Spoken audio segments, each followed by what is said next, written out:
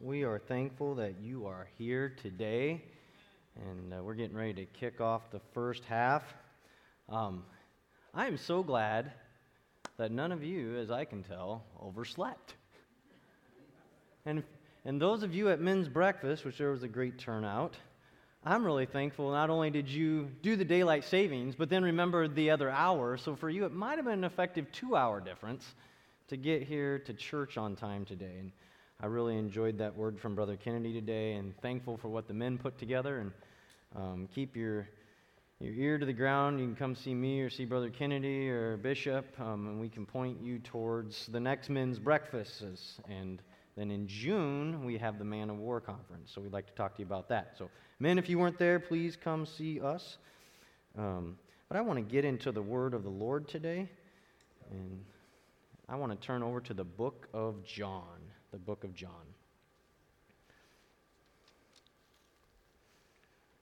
We're getting ready to head into Easter here. I think I want to start out in John chapter 13. John chapter 13. We'll read John chapter 13, verse 16. It says, "Verily, verily, I say unto you, the servant is not greater than his Lord, neither is he that is sent greater than he that sent him." Lord Jesus, speak to us today. This is your people. This is your church. God, transform our hearts and life. Jesus, have your liberty in your way. Let your living word preach the written word. In Jesus' name, amen. Hallelujah. So we're getting ready to head into Easter here. Not head into Easter. Head into Easter. And reading here through the book of John, it really wasn't intentional to talk about from these passages, but John chapter 13, I believe through, it's the next 5 chapters, Jesus is talking to the disciples at what we call the Last Supper. I find that fascinating when you look at the book of John and you get to chapter 13, and from 13 for the next 5 chapters, all you get is his time at the Last Supper. And then I'm looking here, and we have 21 chapters in the book of John, and 5 of those is spent with Jesus talking to them at that meal. And then he launches into prayer. But Jesus here had said to them, "The servant is not greater than his Lord, neither he that is sent greater than he that sent him." Jesus was wrapping up the meal, and he had gotten out the towel and he had gotten out the basin, and he began to wash their feet. And we talk about this with servant-style leadership in this passage. I preached from here.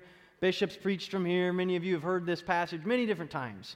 And Jesus got down, and then we know in those days people wore sandals and they traveled everywhere, or if they could get a ride someplace, that'd be great, but it wasn't in a car, that's for sure. It was on the back of a beast. And so when they would arrive someplace, you would bring them water and you would wash their feet. And if you had a certain stature, you were a little bit greater class, or you had authority, and people looked up to you and they wanted to honor you, a servant would wash your feet. And if you were really something special, the master of the house would wash your feet.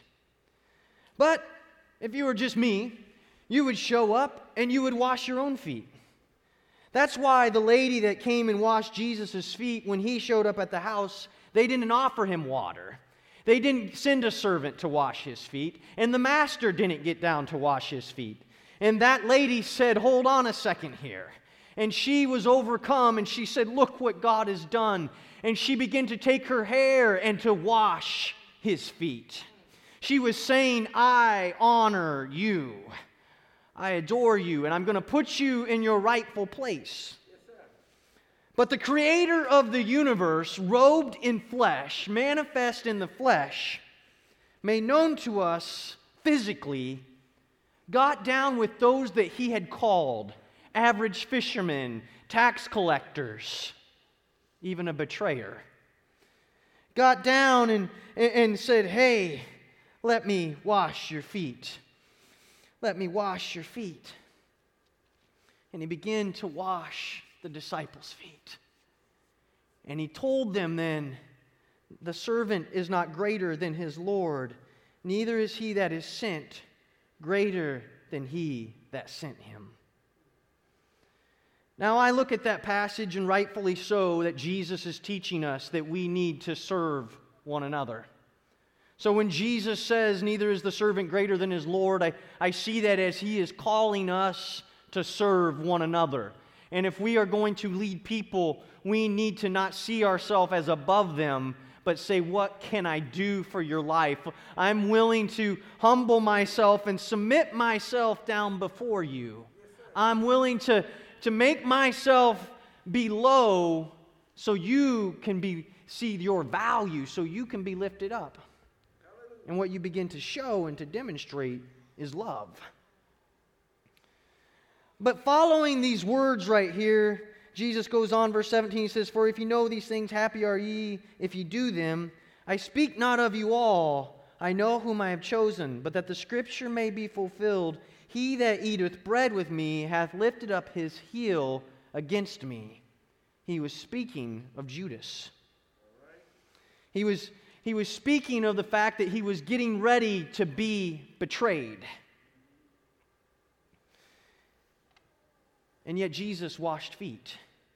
And then Jesus said, neither is the servant greater than his Lord. Jesus repeats these words in just a couple chapters at the same meal here, verse 20 of chapter 15. He says, "Remember the word that I said unto you, the servant is not greater than his Lord. If they have persecuted me, they will also persecute you. If they have kept my sayings, they will keep yours also." Jesus was repeating in the same meal, in the same conversation, the same time period. He was saying, hey, not only have I called you to serve, but I've also called you to go through what I go through. Meaning, how they treat you, how they treat me, they're probably going to treat you similarly. That means if I get persecuted, don't be surprised if you get persecuted. If I go through struggle, don't be surprised if you go through struggle. Oh, I don't want to disappoint anyone today and make you think that God's not with you. He is with you. But you need to understand that He's also with you in struggle. He's with you when someone comes against you, when people speak against you. So don't be surprised if you struggle when you're living for God, if something comes against you and attacks you. And not just something, but someone. You know, we have devils that attack, but sometimes those devils seem an awful lot like a person. You know, in fact, the Bible talks about devils, but you see a whole lot more vindictiveness and evil and wickedness out of people. Why? Because you can just say, "Get thee behind me, Satan." But you got to get a hold of your flesh, and you got to get it to the side, and you got to put it under subjection. And Paul said, "I die daily." You got to get a hold of yourself. It's this personal war, and it's out of the same tongue speaks, sweet things and terrible things and bitter things, and I can lift you up and I can tear you down. It's the human side that we really seem to fight with. And the devils will get in there and they'll start whispering in ears and they'll start stirring up chaos and struggle. But you don't have to listen to that. You don't have to give place to that. All you have to do is submit yourself to God. Resist the devil and he'll flee. This church doesn't have to say, man, we could be something great in God. We could go someplace, we could reach souls, but the devil's attacking us. No. You just say, "Get behind me, Satan." When you're in your home and you're like, "But my children," and the devil seems to be attacking, you know what you need to do? You need to check out what you're watching, what you're listening to, where you're going, what kind of words are coming out of your mouth, and find a place with God. Submit yourself, therefore, to God. Resist the devil, and he's going to flee. Oh, and you have authority in your home. So don't think that you, mom and dad, have to deal with the devil attacking your children in your home. Oh, you just get over there and you say, "Jesus, You put me over these children, and I'm going to a place of prayer. So get behind me, Satan. This is not your home, and these are definitely not your children. Plead the blood over them. And I don't just mean you say, woe is me, I plead the blood of Jesus. But you just look over there and say, my God died on the cross, and there's nothing that can overcome him. So get out of here. I plead the blood of Jesus. Oh, go ahead and say it with excitement. Say it with authority. Say it with belief. Oh, I want somebody to say that right now. Can we take a moment and pray? Oh, I plead the blood of Jesus over my children. I plead it over Liam and Finn and Avery and Emery and London. Oh, I plead the blood over my wife and over my household. In the name of Jesus, I plead it over myself. Oh, I'm going victorious in Jesus Christ. Oh, we're not a woe is me church that's hiding out. So I don't want you to be down and worried that Jesus would say, hey, they persecuted me, so they're going to persecute you also. Oh, but if we could be like those disciples in the book of Acts that said, Lord, I thank you that I was able to suffer shame for your name. You know what I pray? God, if I'm being attacked, let it be for you, not because I'm messing up and sinning. Lord, forgive me for my past. Don't let it come back. Put your hand over it. Or I like to say the left hand. His left hand's over my past because his right hand's over my future. But I like to just go ahead and pray that. And then I want God, if I'm going to go through something, if I'm going to suffer shame, I want it to be because I'm bringing you glory. I'm bringing you glory. And so he told him that. He said, the servant is not greater than his Lord. If they have persecuted me, they will also persecute you. But he said, but if they have kept my sayings, they will keep yours also. Oh, church, you got to get an understanding. If somebody that you're connecting with and you're walking in the Spirit of God and you're speaking the Word of God into their life, they have kept, if they would have kept Jesus' sayings, they're going to keep yours also. Oh, hallelujah. Joseph, you testified last Sunday. And you talked about being in Bible study here. And you heard the word that first Sunday here at this church. And Emily, I'm not leaving you out. I'm just picking on Joseph because his beginnings were right here. But you heard the words and you didn't say, God, only if you speak in a booming voice to me. You just said, I need something from you. And then when you heard Bishop get up behind this pulpit, and I believe that was first half that Sunday as well, when you heard words first half and second half, you said, hey, I got a word from God. I came looking from something, and I wasn't asking God to do a special visitation like he did to Paul, but I just needed a word, and God sent a man, and that's enough for me.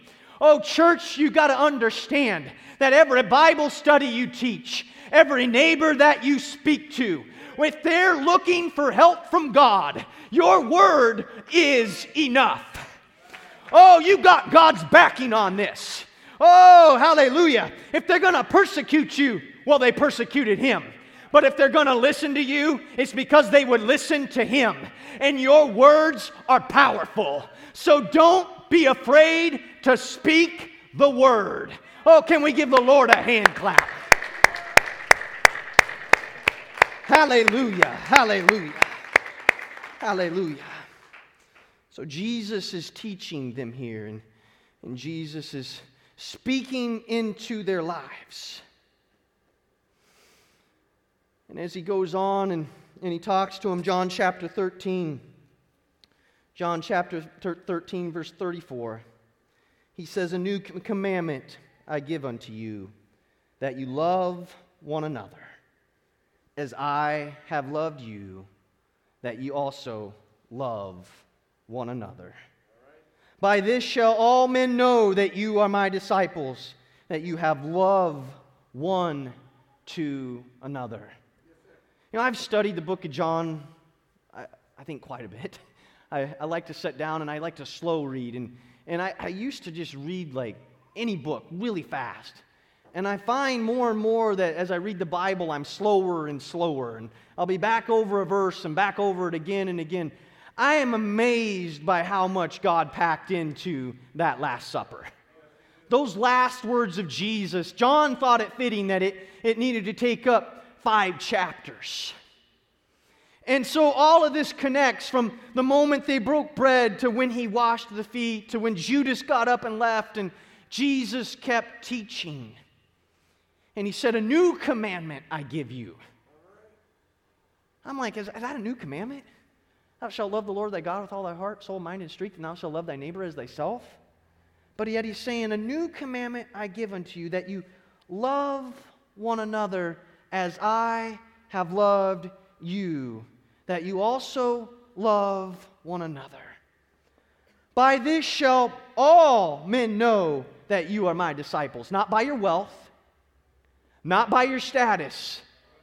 And it doesn't even say right here by all the miracles that you performed. Not because you broke bread and fed 5,000. Not because that I had an ailment and you prayed for me and my sickness went away. But that you love. And not that you just love, but that you love one another. Oh, something sometimes seems to get into the church. And we show up to the church house, but we become maybe a little too much like family. And you're saying, well, hold on a second, what does that mean? Well, have any of you ever had brother or sister or family where you got together for the family event, but you seem to be a little bit chippy all the time? Oh, they get on my nerve. And has anybody ever found yourself, or maybe not you, maybe you just witnessed it in someone else. Maybe you had the aunt or the brother or the sister. I've seen it. And before the other sibling shows up, you get the earful. They're such blah, blah, blah, blah, blah, blah, blah. And then they walk in, oh, so good to see you. I love you. And boy, don't be together too many days because all of a sudden you see it. And they're going back and forth. Has anybody seen that? It just must be my family, you know. And now I'm not speaking to my family over here, right? I'm speaking to family I grew up with. And if they're listening online, then it's not you, right? No, I've witnessed it. And so when I say we become a little too much like family, I don't mean that we shouldn't be close. I mean that we need to remember, I love you. I care about you. And you matter. You're somebody special. Oh, that's what can happen between brothers and sisters. You know, I have children, 5 children, and they get to going at it. And somebody gets hurt, and they forget that they love each other. They forget that you matter. Instead, it's you took my toy, or you've had enough time with this, or why do you always get to be first? But then you send them through a little crisis, or you send someone in to attack the other kid.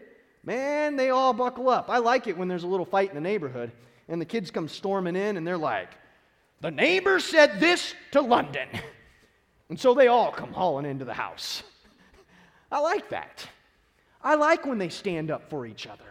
I like when they say, you matter. Oh, somebody needs to look at their brother or sister that's struggling. And instead of saying, you know what, they're always messing up. You need to say, hold on, world, and hold on, devil. You can't have them.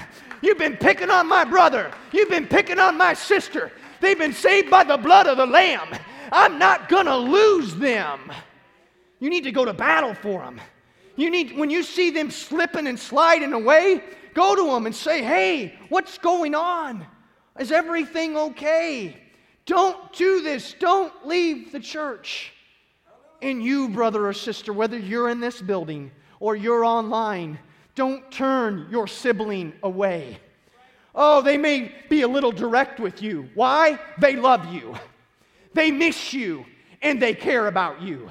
Oh, go ahead. When they call your phone, pick it up. Answer them. Give them a call back. Give them a chance. Because they've suffered, and they've struggled, and they've come from worldly backgrounds, and they know what it's like to not live for God and then end up returning to the church. And what they're trying to do is save you and reach you. So hear your brother and sister. They only love you. They only love you. Love is so very important. When Jesus entered that week into Jerusalem, and he came in, and it was 6 days at the start of the week there when they were going to lay out the coats, and they said, Hosanna, Hosanna. After they had laid him out, and Jesus had ridden the donkey, and Jesus was speaking. And he's speaking in John chapter 12 and verse 37. Jesus is talking here, and people would want to see Jesus glorified, and they wanted to meet Jesus, and they wanted to know him, and Jesus was saying the hour now is, and God speaks with a booming voice from heaven, and this is my beloved Son in whom I'm well pleased, and great marvelous things are happening. But Jesus says, but though he had done so many miracles before them, yet they believed not on him. Yet they believed not on him. And when I read through this passage, I then go on and I see, it says verse 39, it says, therefore they could not believe, because that Isaiah said again, he hath blinded their eyes and hardened their heart, that they should not see with their eyes, nor understand with their heart, and be converted, and I should heal them. These things said Isaiah when he saw his glory and spake of him. When Isaiah was in the temple, and the coal touched his lips, and he saw the Lord high and lifted up, he had an understanding that if they could just see, if their eyes were not scabbed over, if their hearts were not hardened, oh, if they weren't blind and their ears stuffed, if they somehow just had a glimpse of the glory of God. But yet when Jesus walked in their midst, and he came down and he healed them, and he broke the bread, and he raised the dead, yet their hearts were hardened. Yet they didn't believe on him even when they saw the miraculous. That's why I said to you earlier, you know what? Your sign is that you love one another. Your sign is the love of God that you bring. Oh, because you can work the miraculous. But just like Jesus, when these sayings become too hard, they're going to say, hold on. I know what happened in my life, but I can't quite stomach what you're saying. I don't want to quite go there. I don't want to do that. Verse 42, it says, nevertheless, among the chief rulers also, many believed on him. But because of the Pharisees, they did not confess him, lest they should be put out of the synagogue. You think I'm a little crazy? How many people have you heard testimonies, maybe even from this pulpit, where they said, God delivered me from a gang. God delivered me from drugs. God put my marriage back together. God brought me out of a horrible, dark place. But then someplace along the line, the prestige at work, what their friends in the world thought, the feel-good maybe of drugs or alcohol, the career motivation, maybe it was a past addiction that they begin to toy around with again, or an addiction they never quite let go of. And suddenly you begin to wonder, where are they? It's because something in their life began to be a greater pull. And of these chief rulers that believed Jesus, believed the Word, God incarnate, they did not confess him lest they should be put out of the synagogue. For they loved the praise of men more than the praise of God. Oh, church, where is your love placed at today? Where is your love at today? You need to get an utter fixation with Jesus. You know, if that happens at any other place, it gets a little creepy, all right? I mean, you got the celebrity that says, I have the stalker that's sending me notes in every event I show up at. This person's there. I had a cousin once, stocking greeting cards in the store. Somebody was following her around. She was getting a little weirded out, and they're like, "You just have great feet." And they kept following her around to stare at her feet. That's creepy. But you following Jesus is not a creepy thing. You saying, "Jesus, I want whatever you have for me. Jesus, I need a little more time with you. You know what, God, I want to wake up this morning and I want to pray." Oh, in this world, yeah. You know what? We don't want to be weird. But God says, "Hey, I know you for who you are, and I know the number of hairs on your head, and I know what you had for breakfast, and I followed you every step of the way." And He's saying, "Hey, will you follow me? Oh, will you go wherever Jesus goes? Will you be like the disciples that said, 'Hey, where do you lay your head? Where do you live at?' Oh, will you be the ones that said, 'Where else would we go? We're just going to follow you, Master. We're going to go wherever you want. We're going to be like a puppy. We're going to be right behind you. You go up the stairs, I'm going up the stairs. You go downstairs, I'm going downstairs." Somebody needs to go ahead and trade your love for the world and your love for the approval of man for the love of God. Why? Because He first loved you. You did not call God, He called you. You did not choose God first. First, He chose you. Oh, you didn't get to this altar just because you wanted to be there. You got to this altar because the God of glory came over and said, "I want you. Will you hear my voice? Will you come? Will you be my disciple? Will you come?" Because He loved you. But we see here right before Jesus entered the Passover that we have the religious leaders. The religious leaders, the ones who you would look to and you would say, "Hey, oh, this is the words of life, and can they speak it to me?" And they have to know what to do to be saved. Yet they didn't want to trade their prestige, the honor, and the glory. You know, religious leaders suffer with faith. They suffer with what others think of them. That's why you need to pray for your leadership. You need to pray for them. You need to pray for Bishop. Not because I know of some inner failing that Bishop has. No, Bishop, I'm not saying something like that. But I'm saying he's a person who has humbled himself before God. And the devil would like nothing better than to take him down. Why? So he can get at all of you. He would like to take out your leadership. Why? So every one of you who have heard the word preached would maybe be put in doubt and would have to be at the very least hurt to the core.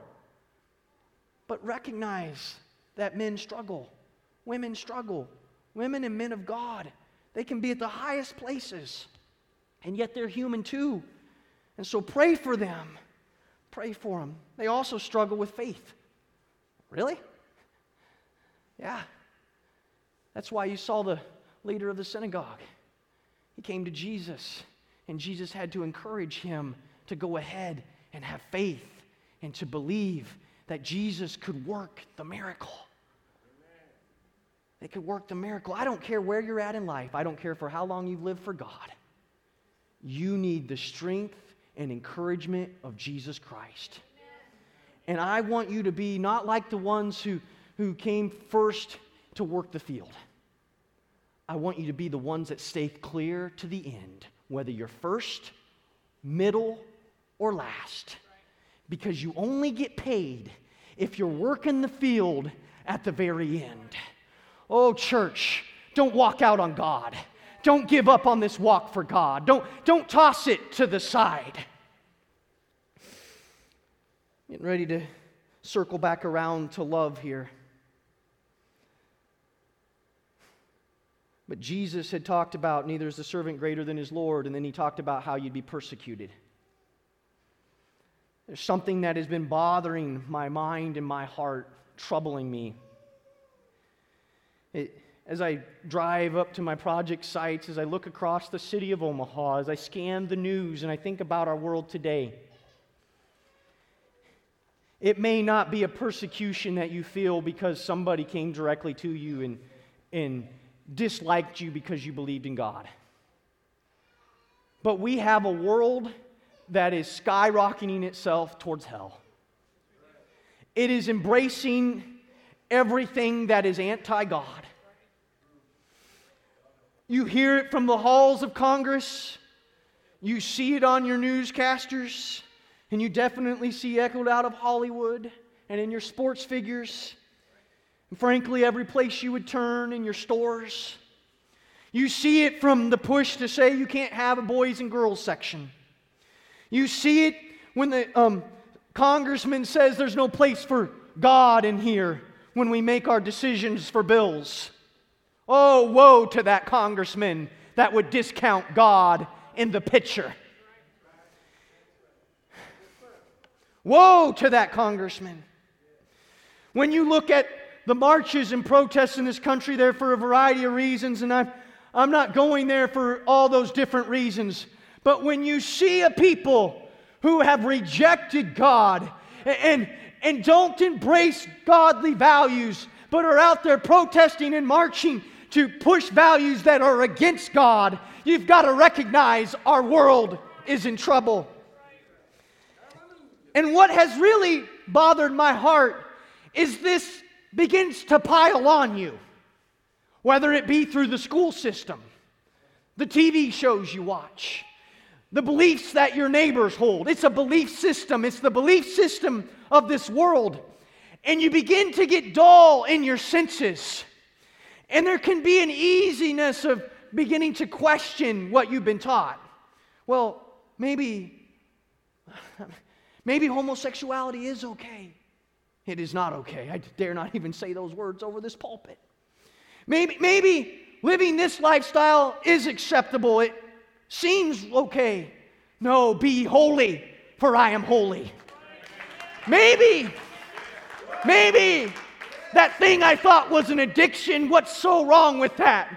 God delivered you. You cleaned out your house. Don't invite another spirit back in. Oh, but when your world accepts it and you live in the middle of it, it's like an enemy that you're almost unaware of, and it dulls the conscience, and it begins to wear at you and to tear down at you. And you begin to lose your love. You begin to lose your love for one another, and you begin to lose your love for God. And so that's why in Revelation, in the book of Revelation, it says, chapter 2, verse 4, it says, "Nevertheless, I have somewhat against thee, because thou hast left thy first love." I thought it interesting that the New Living Translation actually says, "I have this complaint against you. You don't love me or each other as you did at first." Jesus said, "A new commandment I give you, that you love one another as I have loved you, that you also love one another." Church, you cannot get to heaven unless you love God more than anything else. It is your love for Jesus that will take you to heaven. You can experience the miraculous. You can have all the faith in the world, faith to move mountains. But if you do not have a love for God, you will not get to heaven. You will not be saved. Unless you would get a little confused and you would think just because I say I love God that now I can get to heaven.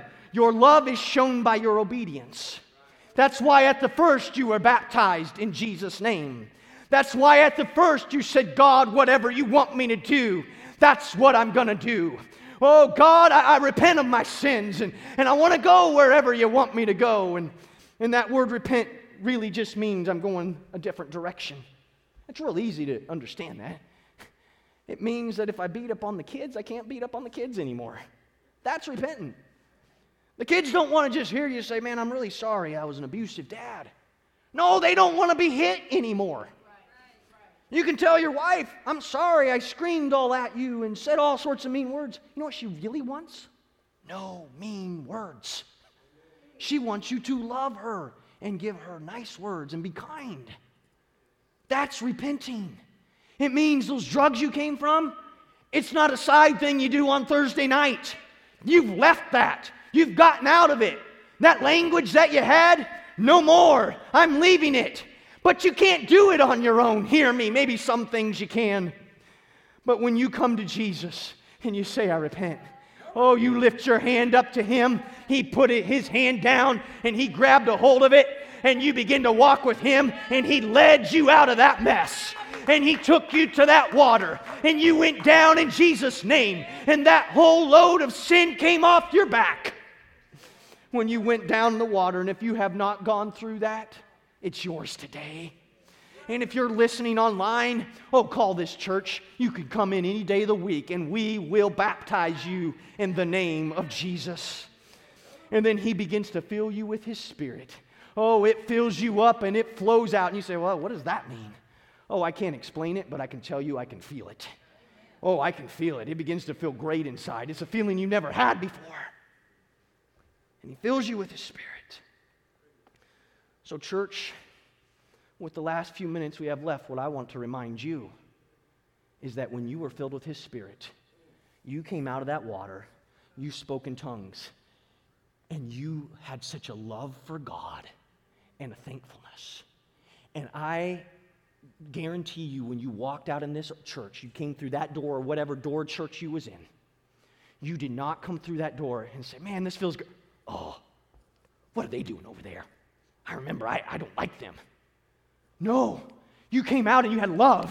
And you're like, and maybe you're not quite like me and you're not running over and you're not just hugging everybody and loving on them. Or maybe you were. Maybe you're like, where did this come from?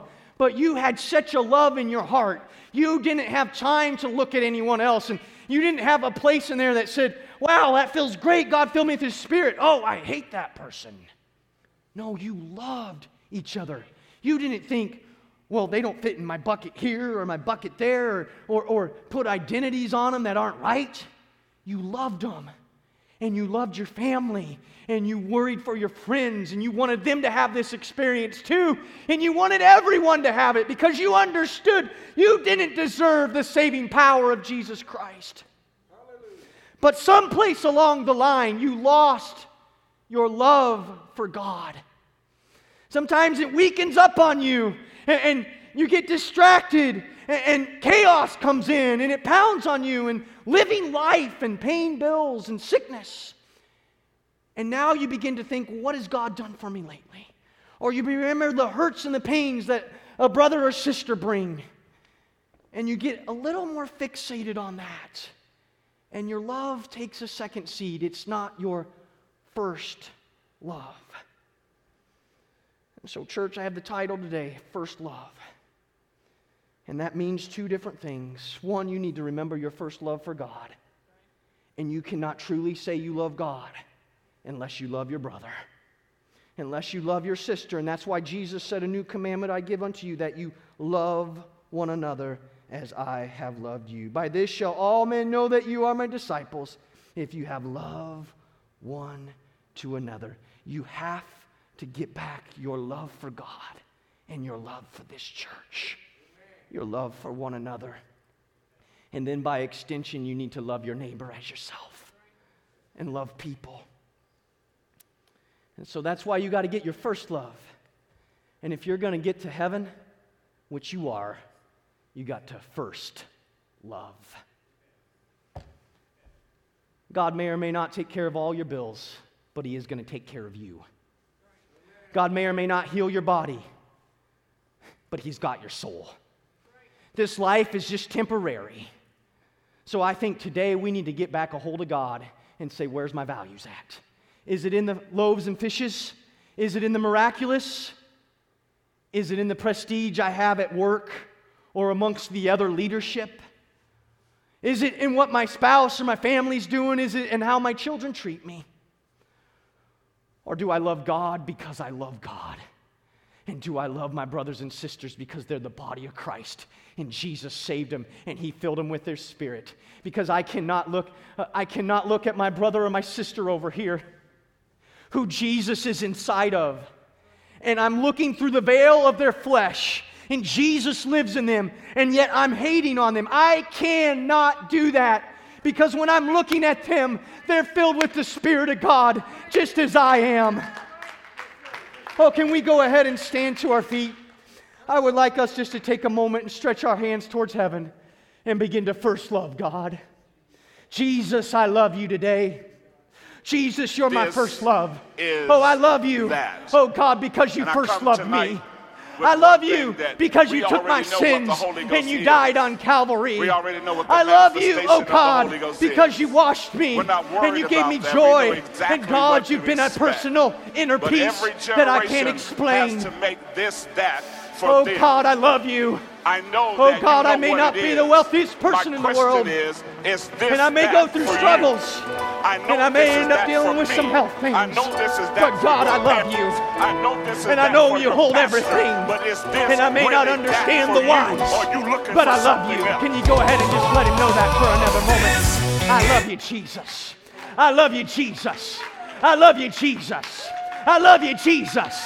Oh, I love you, Jesus. Go ahead, put those hands together. I love you, Jesus. I love you, Jesus. Hallelujah. Hallelujah. Hallelujah.